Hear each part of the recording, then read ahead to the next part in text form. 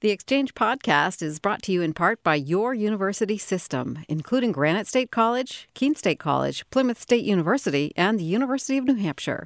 Imagine what you can accomplish here. From New Hampshire Public Radio, I'm Laura Canoy, and this is The Exchange.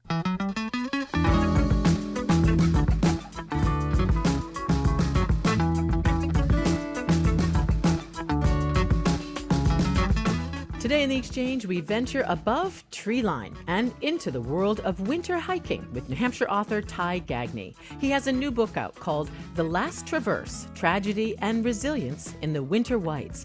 At one level, the book is about two friends who set out on a winter hike that goes awry, but it's also about the decisions they made, the risks they took, the unique weather of the Whites, and the team of rescuers who put their own lives in danger to reach them. Author Ty Gagne is CEO of Primex, which helps local governments assess risk. He's also a certified wilderness first responder. His last book was Where You'll Find Me, Risk, Decisions, and the Last Climb of Kate Matrasova. His essay, Footprints in the Snow Lead to an Emotional Rescue, first published in the AMC's journal, is on our website today at nhpr.org/exchange. And Ty Gagne, welcome back to The Exchange. It's really great to have you. Good morning, Laura. It's good to be with you again. Thank you. And I want to remind listeners, you can join us if you have hiking experiences that showed you the fine line between adventure and disaster. You can join us. Our email is exchange@nhpr.org. Once again, exchange@nhpr.org. And our phone number is 1-800-892-6477. So, Ty, there are lots of rescue stories in the White Mountains. We see them in the newspapers, usually on a Monday morning after a busy weekend. Most of them end well. Sometimes they end tragically. What drew you to this particular story, Ty? Why did you think it was so important to tell? Well, I was drawn to this story really based on a personal experience I had on Franconia Ridge 8 days prior to James Osborne and Fred Fredrickson's accident on the same ridge line. And as I was doing research for the first book, and I was going out and talking with groups about Kate Matrasova's accident and the stories of the rescuers, I received the Fish and Game report that covered their accident because when I went up on the ridgeline, I made a series of decisions that day that I was just fortunate to untangle from. And 8 days later, this accident happens, and I'm still in this period of self-reflection about my own decision making, and it stayed with me for what's been over a decade now, and that's really what led to the book. So the idea that you had been in that same place and you had made some decisions that were also not advisable, if I could put it that way, Ty, give us a little bit more there, please. Sure. So I was invited to go to a winter traverse of the Franconia Ridge in early February 2008 with two people who I didn't know, let alone hadn't hiked with before. And my fitness level that winter, I didn't have my hiking legs. I wasn't doing a lot of winter hiking. And so my fitness really wasn't aligned with the objective, which was this 9+ mile loop of the ridge and Mount Lafayette, Lincoln, and Haystack. But I went and the weather conditions were not great. We call them full. So very low visibility, high winds. And at multiple points on that hike, I wanted to turn around, and I just didn't speak up. And I didn't speak up because I felt like I was a guest, and I didn't want to be marginalized or perceived as being weak. It was really an ego-based decision that kept me there. So, I eventually hit the wall. I wasn't hydrating. We call it self-care. I wasn't really taking on food, and got up on the ridgeline in really, really high winds, which is exhausting, and just really had to put one foot in front of the other to get through it, and learn really valuable lessons from it. Yeah, and made it. And it sounds like that's what drew you to this story, is that your recognition, Ty, that you could have been these men. You might not have made it down. Right, and I think the other piece of this is that I potentially compromised the safety and well-being of the two companions I was with, and so it wasn't just my decisions were affecting me. they were potentially affecting the two people that I had joined that day. Well, and it's so interesting, and we'll get into this later. I mean, your profession, as I said in the opening, is helping, municipalities and schools assess risk. So it's interesting to sort of take that from the professional to the personal.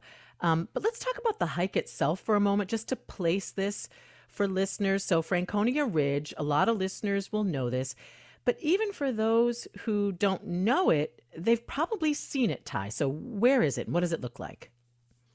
So as you're entering into Franconia Notch, if you're able to look up and high up and to the right, you'll see the highest peak, which is Mount Lafayette, over 5,000 feet.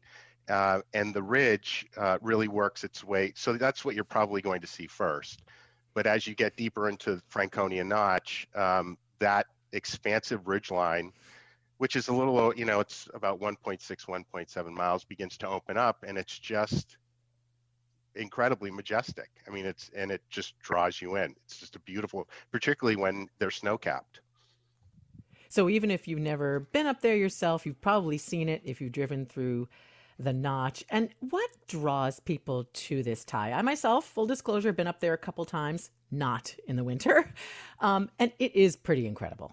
For me, in the winter, just speaking for myself, I think just being up above tree line in the wintertime is just a completely different feel than the other three seasons. And, I put it to, you have to be fully present when you're there. You have, your situational awareness has to be really high, paying attention to everything you're doing, which really creates this actually really nice disconnect from everything else you're leaving behind you on the trail. And it's challenging, and it's rewarding, and it's beautiful, but it's also unpredictable. Well, and before we get into all the unpredictable weather that these men faced and the decisions that they made, let's just talk about who they were. These two hikers, their level of skill in the outdoors. These were lovely people who a lot of people cared about. Yeah, they really were. Fred Fredrickson and James Osborne, they lived in New Hampshire. Both worked for what at the time Concord Coach, and both were really beloved drivers of the bus, and really, really well liked within the company. Just known as very approachable, friendly, engaging people. And they were part of this small group from within the company of hikers, very collegial. They're just really close friendships. And they would just go out regularly on days off and hike, most of which was in the White Mountains. And James Osborne was the less experienced hiker. Fred was the more experienced. Talk about that relationship, Ty, and how that affects some of the decisions that were made along the way. Sure. Well, Fred had extensive four-season experience, and that was well known by anyone around him. He was just known as a really passionate outdoorsman. He was in exceptional physical condition, very well skilled, almost a perfectionist in terms of continuously testing new gear and upgrading it and reading about it. James was an avid three-season hiker. He had done, over, I think he was at 37 or 38 peaks at the time of the accident. And Wow. he really was, and Fred had done the 100 highest peaks in New England, done a lot of hiking in Maine on Katahdin and elsewhere. And, James really wanted to move into the fourth season and learn about winter hiking. He saw the enthusiasm that Fred brought about that, and it was just a very enticing thought for him to go after it. And so what happens, and you mentioned this with your own story, Ty, what happens when you have a group, in this case just two people, where there is sort of a hierarchy of, okay, he has more experience than me?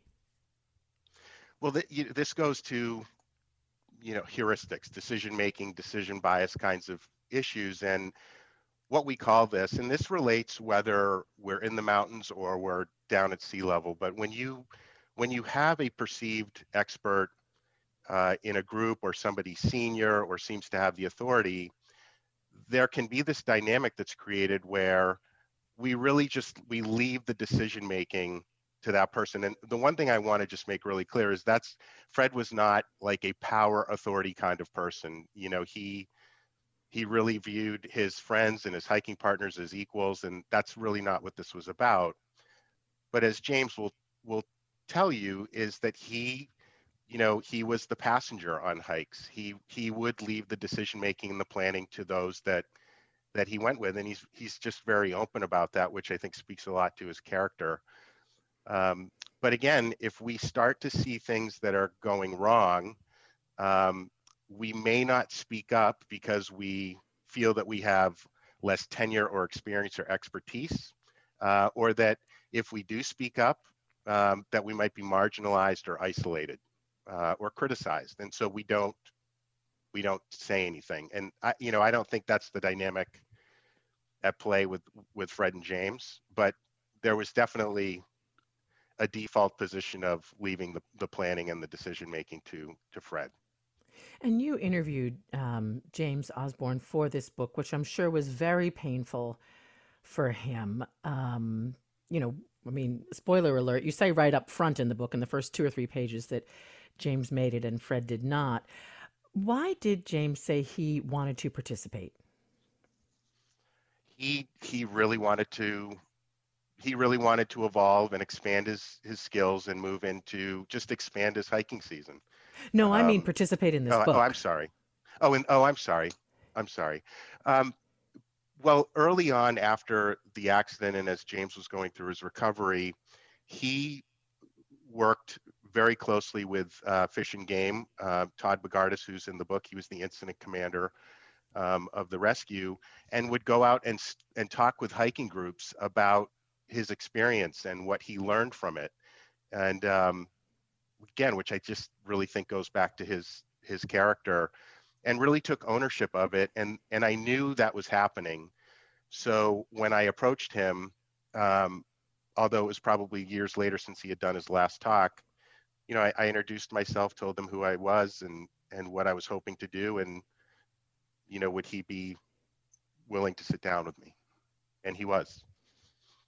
Did he see it as an opportunity to help other people avoid, similar decision-making traps?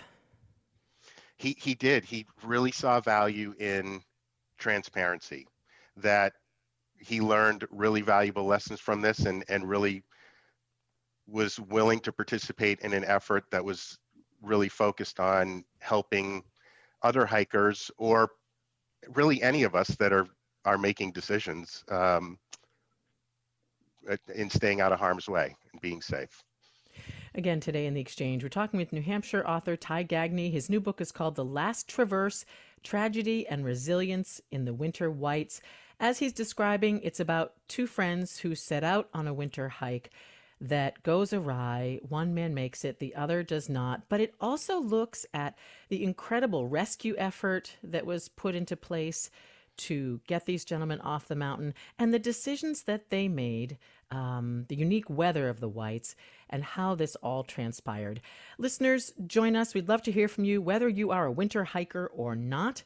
1-800-892-6477. 1-800-892-6477. Email exchange@nhpr.org. And Ty, we got an email from Lynn in Sanborn 10 who says, I value the risk assessment lessons. I'm highly curious each time you take me there about how the search people are people too and how they organize. I latch on to wanting to know what gear everyone has had on them, the lost and the searchers. I learned a lot about helicopters and their pilots in the last traverse. Most of all, though, Lynn says, there's the loss you make us feel. We can emotionally ask, did it have to be this way? And Lynn wants to know, Ty, how hard was it to be writing the A Life Is Gone parts of the book? Are you at your writing desk with tears running down your face? Lynn, thank you for writing into us today. Yeah, I really appreciate that question. Thank you, Lynn. As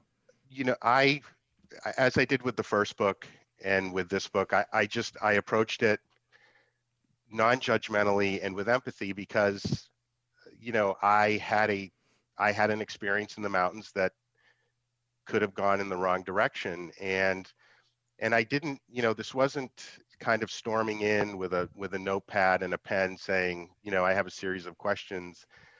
I reached out to James, and as I already mentioned, and when I talked with James actually scheduled time for me to sit down with he and Bet, which was Fred's ex-wife, Right.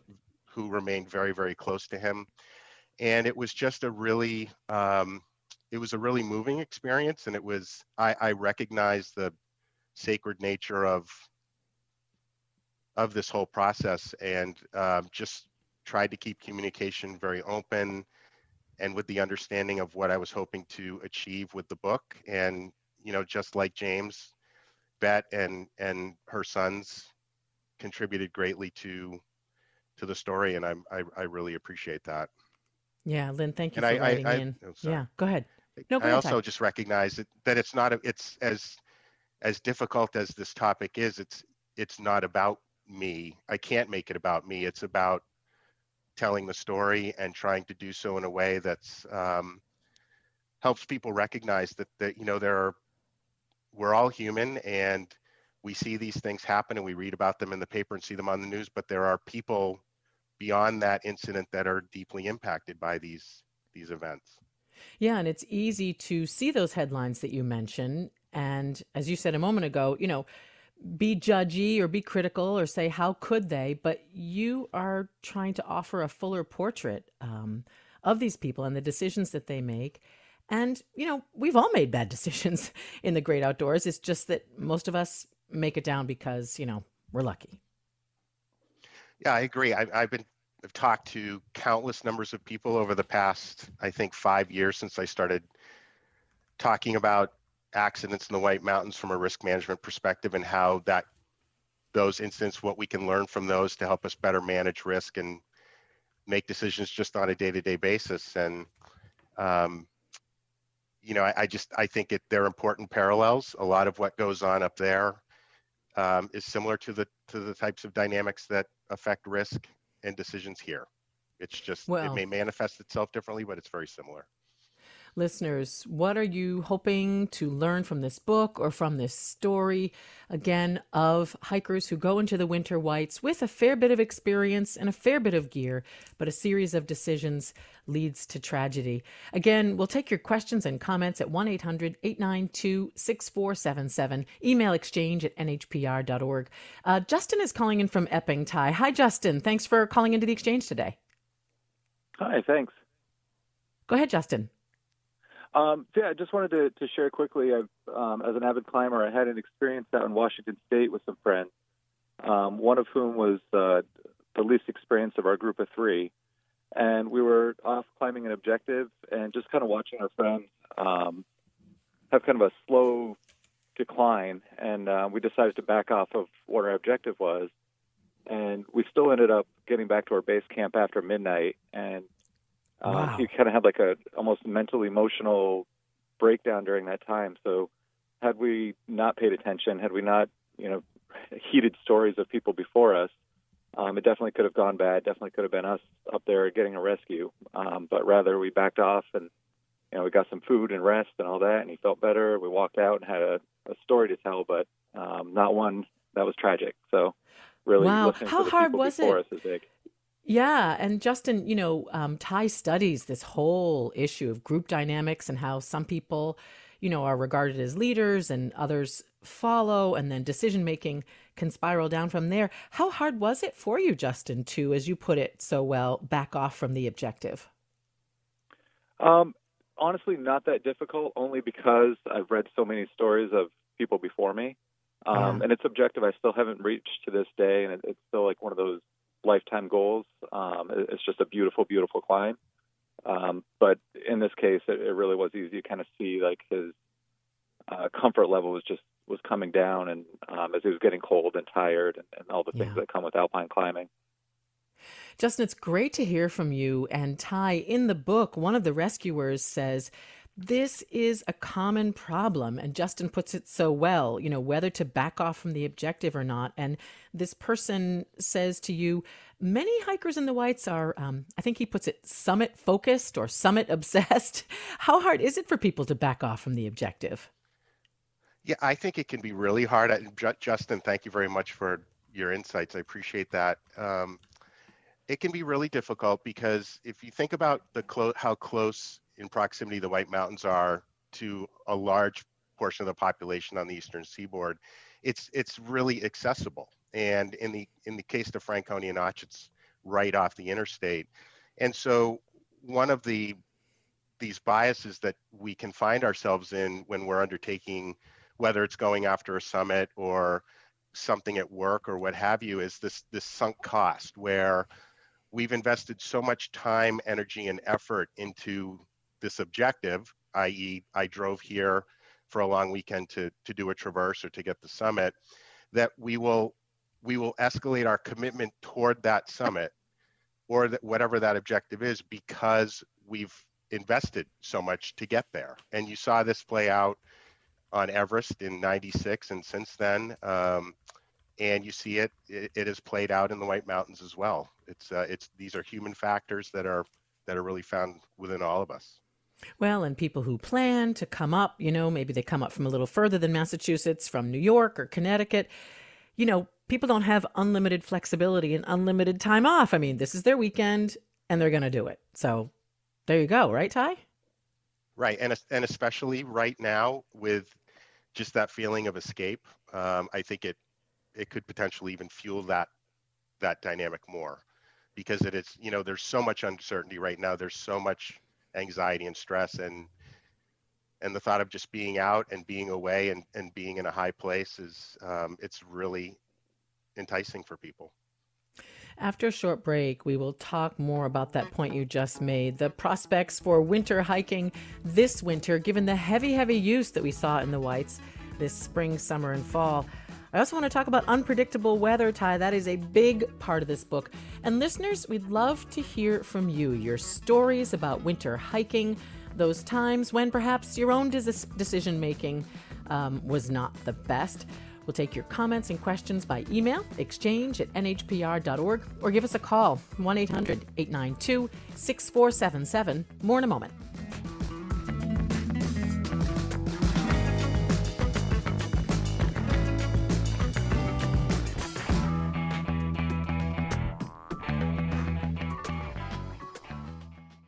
This is The Exchange. Today, we're talking with author Ty Gagne about his new book, The Last Traverse, Tragedy and Resilience in the Winter Whites. It's about a winter hike that turned tragic, but also about decision-making, risk-taking, and the amazing efforts of New Hampshire's search and rescue teams. Exchange listeners, are you a winter hiker, or are you thinking about starting to hike this winter? Let us know. Our email, exchange@nhpr.org. Once again, exchange@nhpr.org. Use Facebook, tweet us, or call in 1-800-892-6477. So, Ty, let's talk about winter weather. Specifically, your book emphasizes the unpredictable weather of Franconia Notch in particular and says, well, everybody knows about Mount Washington's bad weather. People don't really appreciate the Notch's weather. Why not, Ty? Yeah, I think the presidential range in Mount Washington, and rightfully so, has the reputation of the world's worst weather. But if you look at Franconia Notch and the Franconia Ridge, which is roughly 20 miles to the west and a little bit south, it runs in a very similar north-south orientation. And the notch itself, when the wind is entering the notch either from the west or the northwest, it creates, wind and weather dynamics that are very similar to what's found on Mount Washington. And, one of the many reasons I wanted to write this is to really raise awareness about the fact that, if just because you go to the notch thinking it might be lower and less unpredictable than the presidential range, it really isn't. Also, there's the dynamic of, and I'm showing my colors as not a winter hiker. I'm a 3-season hiker. The sun goes down pretty early in the winter, Ty, as you know, and especially, correct me if I'm wrong, in that area where these men hiked, right? Like once the sun goes behind Cannon Mountain, it gets really cold. Right. And in talking with, to that point, Alan Clark, who's the president of the Pemi Valley Search and Rescue Team, and Jim Nealand, who's the current team leader of the Fish and Game Advanced Search and Rescue Team, they talk about this dynamic where the sun people do not always factor in how quickly the sun disappears behind Cannon Mountain to the west, and they find themselves in situations where they haven't built in that time, or maybe factored in what time is sunset, and we know it's probably going to be earlier for us if we're ascending the slopes of within Franconia Notch, because it's going to disappear pretty quickly. Let's take another call, Ty. This is Bruce driving north on I-93. Hi, Bruce. You're on the air. Welcome. Hi, good morning. Morning. Yeah, I wanted to share a quote of a name that I think many folks who know anything about mountaineering will know. Brad Washburn, great climber, great map maker, and director emeritus of the Museum of Science in Boston, used to say that he was an old mountain climber because he turned back a lot. That's great, I Bruce. think it's such a great message. I think that anybody who likes climbing big mountains or winter mountains should take it as a point of pride that they do turn back. I think that would save a lot of lives. Yeah. And I wanted to, if we have time, I'd love to share a story about my very first winter mountain trip. Love it. Go ahead. Because a friend of mine wanted to share his knowledge with me, so I was the neophyte. We were going up the backside of Mount Madison, up the, I guess it's the Halker Ridge Trail, I'm trying to remember. And the weather was terrible. Each time we'd pop up above the trees, the wind was blowing about 80 miles an hour. You couldn't walk standing up. You were walking like ducks across the ice. And eventually, I remember we finally got up above the last tree line as you're coming across the ridge at the full summits on that trail. We kind of crawled over to each other and put the hoods of our jackets up so we could block the wind a little bit. And my friend hollered at me, "Bruce, I think we need to reconsider our destination." And I said, "Yeah, we just reached our destination." So we turned around and go back down. That was the good part. The bad part was as we got into the nighttime part of our descent, only about maybe a mile or so from the parking lot, my friend fell. He didn't want to wear his crampons. The trail was very icy. He went down and twisted his knee very badly. Oh, dear. So what turned into the last few minutes of sauntering along the trail turned into a major epic event where we were able to extract ourselves from the trail, but I had to fashion crutches for him, loaded all of his gear on top of my pack. He broke a headlight, so we had only one headlight between us.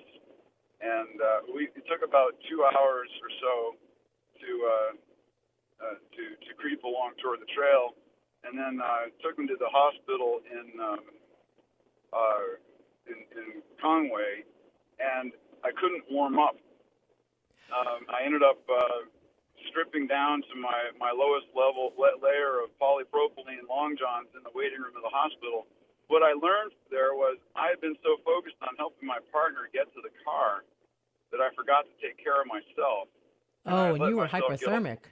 Yeah. Yes. Bruce, I'm so glad you called. Thank you for sharing this story, because so many things that you just told us are big topics in your book, Ty. I mean, the idea that Bruce was the neophyte, the shocking experience, really, once you get up there, of the wind, hypothermia, that occupies, a couple chapters in your book, how it's treated and how precarious it is. Bruce, thank you so much for calling. Could we talk about the wind first, Ty? I was surprised reading your book at just how incredible the winds were up there on that ridge. Sure. Well, as James and Fred were making their way across the ridge line, they were about a half mile from Little Haystack, and they were heading north toward Mount Lincoln. Visibility was pretty low. It was snowing lightly, and the winds that were at their back really at like 13 miles an hour, mild. And there was just this sudden um, extreme shift in the wind that came out of the west northwest. Wind speeds ramped up from 13 to sustained 60, gusting to 70 miles an hour, and it brought with it a snow squall, and that wind picked up all of the freshly fallen snow, and it just was an overwhelming sensory experience particularly for James. Well, that's the point where I would have turned down. But and to that weather forecast, there was a major weather event predicted for that day. One rescuer in your book says this storm was predicted a week in advance. As somebody with rescue experience yourself, Ty, and as somebody who professionally assesses risk, how should these forecasts by the Mount Washington Observatory be used by hikers, and how often are they used in that way? I think the hiking community, and a lot of credit to the Mount Washington Observatory for the amount of work that they put into putting out a higher summits forecast and a forecast discussion. I think, particularly over the past several years, hikers and outdoor recreationalists, skiers, have leaned very heavily on that report. And back in 2008, the web is still evolving, and cell phones were really still flip phone in nature. I think the first iPhone came out in mid 2007, but so it just wasn't quite so easy to access that forecast as it is today. And James again very openly says he didn't check the observatory forecast. I can't know for sure if Fred did. But yeah, it was forecasted, but I think it was just, in this case, a really unfortunate and tragic miscalculation of the timing and the severity of the weather event. I also want to ask you, Ty, about planning and packing. And, our caller, Bruce, mentioned the crampons. Without going into all the stuff they brought, because that would take, 20 minutes right there, what is it that they didn't bring? And this is something that, the hiking community has been focusing on for a long time. Bring all the stuff, even if you end up just carrying it. What is it that they didn't bring that might have made a difference? Well, and I'll preface this by saying that what I'm going to say is really what was generated out of the Fish and Game report and in my in-depth and ongoing conversations with James. I think one of the pieces that was missing here, and James is very open about this, is that it neither had a sleeping bag or what we would call a bivy bag, which is much like a tarp, or what you would call a tent fly. They didn't. Their fluids froze and their food froze quite quickly, just because of the extreme temperatures, and so there was an absence of insulation tools that can be used to keep your drinks, from getting frozen, and your food from just becoming, impossible to eat because it's just solid. I'd say those are pretty key. Yeah. So keeping food and water not frozen and a sleeping bag. And yet, Ty, I wonder, you don't want to get into the trap of saying, gee, if they just brought X, they would have both survived. You know what I mean? There were a number of forces that hit these gentlemen that ended up creating a tragedy for Fred. So, you want to tell people, bring all this, but you don't want to say, yeah, if you guys just brought a sleeping bag, all would be well. You know what I'm saying? It's a tricky line. Yeah, and I would refer people to the Hike Safe website on New Hampshire Fish and Game, which gives you the 10 essentials. And then and I also include it in the index of the book that shows here are the 10 essentials for any hike, but then if you're going to expand into winter and do other kinds of activities, there are additional lists there. And that was done in collaboration with Fish and Game and the White Mountain National Forest. Got a lot of emails here, Ty, of listeners really relating to this idea that Bruce, our caller, said, an old winter hiker is a hiker who's turned back a lot. Chaley emails, I've been noticing the term objective being used a lot today. In a recent trip to Baxter State Park, we turned back above tree line, because 30-mile-per-hour wind gusts and large boulders are a bad combination. So, Chaley says, I did not finish the New England 67 this year as planned, but it's critical to remember at all times of the year. The true objective of every hike is not the summit, but your safe return home. All experienced hikers can help by promoting this message. Joanne in Deerfield, also a similar thought. As a Southern transplant to New Hampshire, I fell in love with winter hiking. For me, the essential piece was an experienced hiking partner who never hesitated to support me when I said, I just don't have it today. After a long day, we also walked away from a Mount Adams summit when we saw a storm blowing in sooner than expected. My advice, Joanne says, when in doubt, shout it out. You have to be honest and communicate with your partner. Good life lesson too, Joanne says. Thank you, Joanne. And Spencer emails, I've been the subject of a rescue in the Tetons many years ago, but not until reading Where You'll Find Me, that's your earlier book, Ty, about Kate Matrasova, was I convinced to get a personal locator beacon. My wife says, thanks, Ty. On the topic of turning back, I am familiar with the problem. What does Ty say to overcome that trap? Spencer, thank you. And first of all, could you address the personal locator beacon question that Spencer raises? Sure.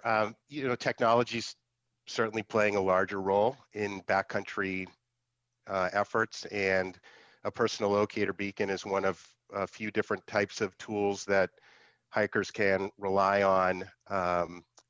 If they get into trouble. What I will say though is that technology is fallible, and that we have to recognize the fact and have a contingency that, well, what if the beacon doesn't work, or it gives a false signal? Do I have map and compass skills? Do I have a handheld GPS? Do I have backups for those kinds of events? On the topic of turning back, Spencer says, what do you say to overcome that trap? And I like that Spencer used the word trap, because that's a word you use too, Ty. There's a number of decision-making traps that people make that can get them into trouble. Yeah, it is a trap, and I'm glad he brought it up. And it's, you mentioned the Footprints in the Snow essay. Pam Bales, who was a rescuer for Pemi Valley Search and Rescue Team, would always say, getting to the top or the summit is optional, getting back to the car is not. But these traps can happen when, again, we set that goal or objective, the word I've used before, and we get fixated on it to the point where we get tunnel vision, and we're not paying attention to changes that are taking place either within us or around us.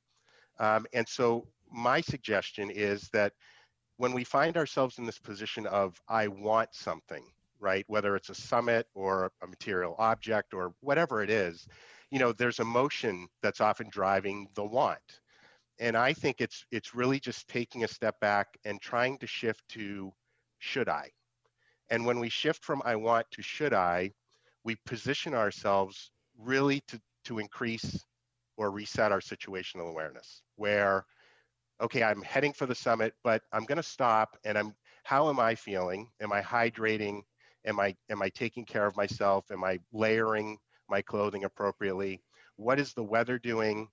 Where's the sun at this point? Am I behind schedule, ahead of schedule? How are my teammates? It's just that continuous, again, presence that I talk about, and just constant reevaluation. So if you get from I want to to should I think, that can help head off these traps that we find ourselves getting into. So say that again, Ty. Getting to the summit is optional, but getting back to the go ahead. Back to the car is not, and getting back to the car is not. Right. Yeah. Wise words as more people undoubtedly head into the whites this winter. What concerns do you have, Ty, given that, it's pretty safe to say there'll be a lot of people out there this winter? There will be, and we saw evidence of that over the summer. I think the trails were packed, for lack of a better term, particularly in Franconia Notch and over in the presidentials. And I think what you're likely to see is that people are looking again for that escape to get away from the current reality that we've all find ourselves in, and they're going to be stretching their legs into the fourth season. You'll have 3-season hikers that are going to start venturing out into the winter season. We do see examples of people that don't really have hiking experience, but they want to go out and try mountaineering because they've seen it. It's extreme. And I think in talking with members of the search and rescue community in recent weeks, one of the concerns they have is, given the pandemic and the impact it's going to have on ski area operations. Yes, they're still going to be running, but it's going to be different. And there's really the potential that people are going to move more into backcountry skiing, Right. which brings on a whole host of additional risks for people and potentially for rescuers. Wow. All right. We're going to take a very short break. When we come back, we'll pick up on that and we'll take a lot more emails and calls. Our phone number here in the exchange is 1-800-892-6477. And our email is exchange@nhpr.org. You can use Facebook or Twitter too. That's great. More in a moment.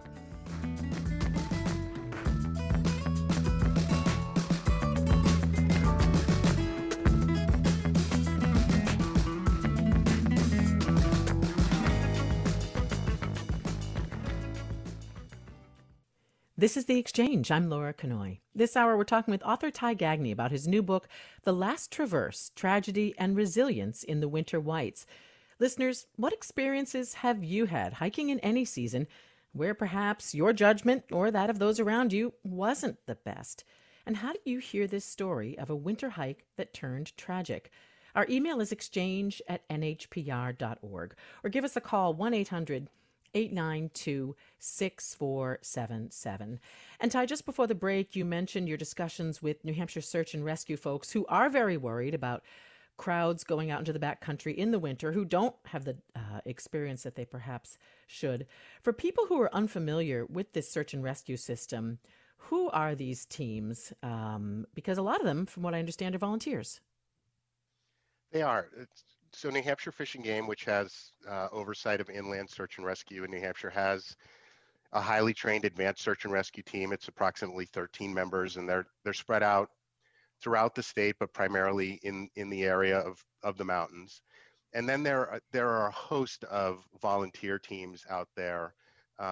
Again, many of which are situated, southeast, west, and north of the White Mountains, and they really work together. And as you said, those teams are all volunteer. There are school teachers, they're nurses, they are mountain guides, firefighters. They're just remarkable people and selfless. And it's one of the other reasons I really wanted to talk about this in the book, is just they're not paid. They don't wish to be. They're going out there and helping fellow hikers, recognizing that there's really a thin margin between the people they're rescuing and themselves. Well, yeah, and they are also a big part of this book. And speaking of rescuers, I do want to remind listeners that your essay, Ty, Footprints in the Snow Lead to an Emotional Rescue, first published in the AMC's journal, is on our website today, nhpr.org/exchange. That's about one of the female rescuers in this group who really, people have to read it. It's an amazing story, and she really ended up saving a life and turning someone's life around. For this rescue in your book, Ty, just describe how massive it was and why it had to be so massive. Well, they didn't have an exact location of where they believed James and Fred were going to be. And so the incident commander, based on his own experiences in rescuing on that ridge, which he was very familiar with, and what he learned from past incident commanders that he trained under, is that, the idea is you really have to cover most of the major trails that lead up onto the ridgeline. And that started from the northernmost trail of the Notch to really one of the more southern. And then on the backside of the ridge in Pemi Wilderness. And so the idea is to deploy teams and have them move inward on these trails in hopes that you're cutting off the hikers as they're bailing out, or you're at least containing them if they attempt to, or you find signs of the hikers. And as Todd Bogardus, the incident commander, said, we're not looking for hikers, we're looking for signs of the hikers. And I think that that's a really important piece for people that are going out in the backcountry, that just hikers leave these breadcrumbs, whether it's a burnt map or a candy wrapper or something like that, a footprint. There's just a whole host of things they rely on to help them find people. Well, and this also gets to the planning. These gentlemen did not tell anybody specifically where they were going. They said we're going to go on a winter hike, in the Notch. Had rescuers known which trail they were taking, right, Ty, they might not have had to have deployed such a large number of people. Right, and I would like to add there was also an air search by the New Hampshire Army National Guard, which I know we'll get into a little later. But yeah, there wasn't, I wouldn't say there was a firm or fixed itinerary that was left with anybody behind, but there were inferences that Fred and James were going to go do Franconia Ridge, but no one knew whether it was Saturday or Sunday. And thankfully their coworkers and good friends connected the dots on Monday morning when they were supposed to be back at work, and at least got the search started. Well, and somebody who was involved in the search, right? His dad had actually seen them that day, and that was a key clue, wasn't it, Ty? Oh, I saw them Yeah, going it really up the wasn't. Yeah, go ahead. Yeah, and these are the stories within the larger story that you don't hear about. But he's a retired Manchester firefighter. He was just just there to climb a little haystack up the Falling Waters Trail, just as a training hike and just to keep his fitness up. And he also happens to be the father of what was then at the time a member of Mountain Rescue Service. And he hiked the trail. He encountered James and Fred a couple of times. And the next morning, as his son is driving to the rescue call, he calls to check in on his father because he wants to make sure it's not his dad, because they knew that they were looking for two men. Oh, I see. And his father immediately answered the phone and said, "Oh, I saw them." And he was able to give search and rescue personnel and the incident commander an idea of the point last seen, which is critically important in a search and Right. rescue mission. Yeah, that's a title of one of the chapters, I think, Point Last Seen. And then they don't have to be fanning out all over the place in terrible weather. They can be a little bit more focused. Let's take another call, Right. Ty. This is Tracy in Newbury. Go ahead, Tracy. You're on the air. Thanks for calling the exchange. Hi, good morning. I'm Morning. calling basically to give a shout out to the AMC outdoor education program. I'm a middle school teacher, and I have spent years and years hiking with middle schoolers in the White, generally with a guide from the outdoor program. And the last time I did it was a presidential traverse in June, but we hit winter conditions, including, we had a snowball fight, but then also on the final ridge had hail conditions. And Wow. one of the things that this education program does so well is not only helping the students prepare of what to hike, because nobody wants to carry a lot of weight when it's June, and teaching them about preparing. And then the difference between when we encourage students to kind of push through being uncomfortable for a great goal that's worth it, and bringing them into the decision of when is it no longer safe and we have to turn around. And so I can't say enough about what a great job they do of introducing young people to that area in a way that is safe and rewarding both. Tracy, it's great to hear from you. And it's great that you're introducing young people to New Hampshire's beautiful outdoors. Any thoughts from that call for you, Ty, that come up? Yes, thanks, Tracy. A couple of things. One, I totally agree. The AMC has some excellent winter workshops. I would also highly recommend, if people are trying to progress in their skills and technical competency, that there are a number of expert guide services, particularly in the Mount Washington and Franconia area, that are more than willing to go out there with you. I went out with a guide once. I was trying to build my skills in a particular area, and it was just a really enriching experience. And then, she made the other point about taking people to a level of discomfort. Yes, I am in risk management, but I also really believe that some degree of risk taking is beneficial, particularly when we're outside of our comfort zone in a progressive way, and building skills, and maybe with a mentor or another expert, because that's where we develop confidence and experience and skill sets. So I just don't kid myself that we need to stay in this box and and avoid everything. I don't think we can, and I don't think we should. I just think there's a way to do it. Alexis writes, she'd love to know some of the best resources for three-season hikers like me who want to learn how to do some winter adventuring safely. And Alexis, thank you for writing. I'm guessing that's a lot of listeners have that same question. Go ahead, Ty. Yeah, again, I think if you can find a mentor, somebody that you know and trust, that's willing to go out there with you in a non-pressure kind of setting and help you grow your skills, or if you choose to take a workshop with the AMC, as I mentioned before, guide services are also out there. I know the International Mountain Climbing School in North Conway has a mountaineering workshop that actually, that's what New Hampshire Fish and Game participates in when they're training their new search and rescue personnel. So there's a Fish and Game has a lot. of expertise. There's a lot of lists about what to bring and what to do on the Fish and Game website, on AMC, and so forth. Alexis, thank you for writing. Chief Goldstein of the Franklin Police Department wrote in. He says, I've read Ty's first book and heard his presentation. His experiences lend themselves to my profession, law enforcement, and my passion, skydiving. I've had to make the decision, for example, not to jump for similar reasons expressed so far. And Chief Goldstein, thank you for writing in. John emails, as a very experienced winter hiker, I can really relate to Ty's writing. I didn't think I would be as interested in the risk management and decision-making parts, but as soon as related them to my own group, they became riveting and vital. I was able to understand not only my own thinking out there in different conditions, but those of my companions too. After reading Where You'll Find Me, I gave a lecture on hiking safely to my Boy Scout troop and decided when I retire soon, I want to give back by volunteering for one of the search and rescue groups in the Whites. That's great, John. Thank you for writing.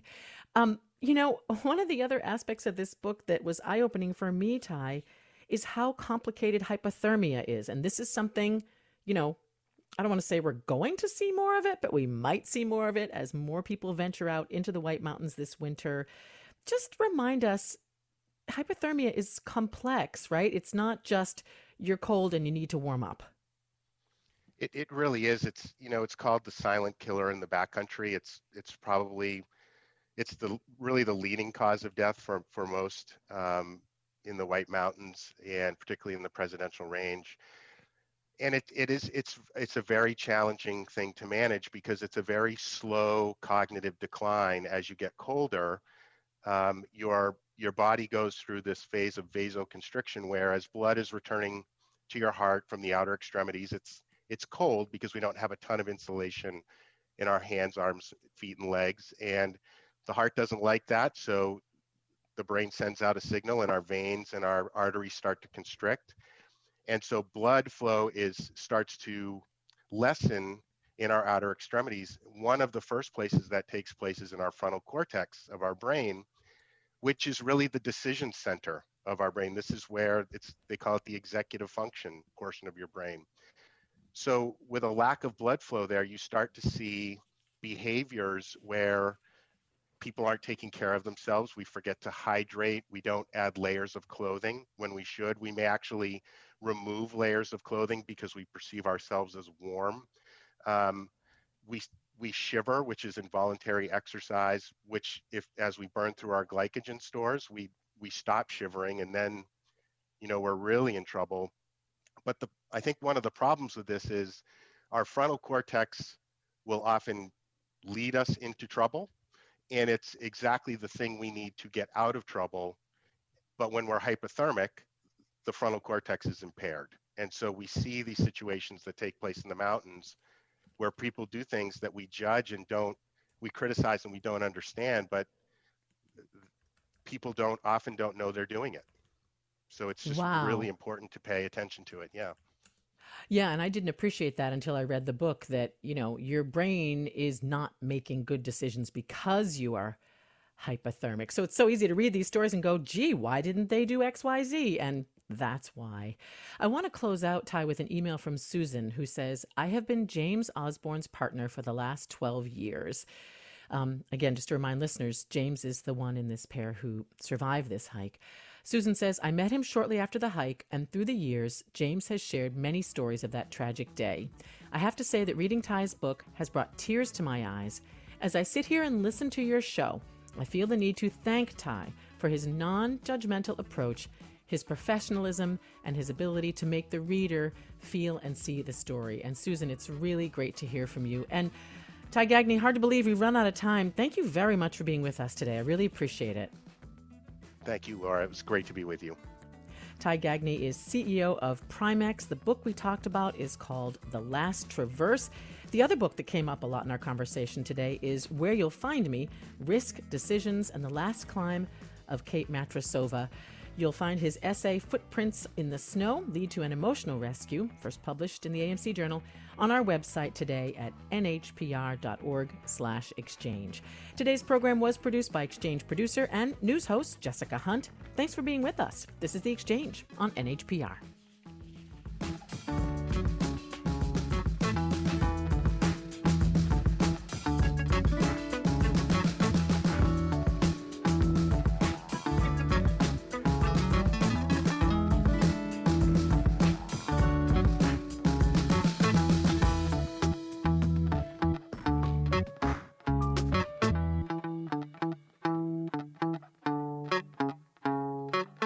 The views expressed in this program are those of the individuals and not those of NHPR, its Board of Trustees, or its underwriters. If you liked what you heard, spread the word. Give us a review on Apple Podcasts to help other listeners find us. And thanks.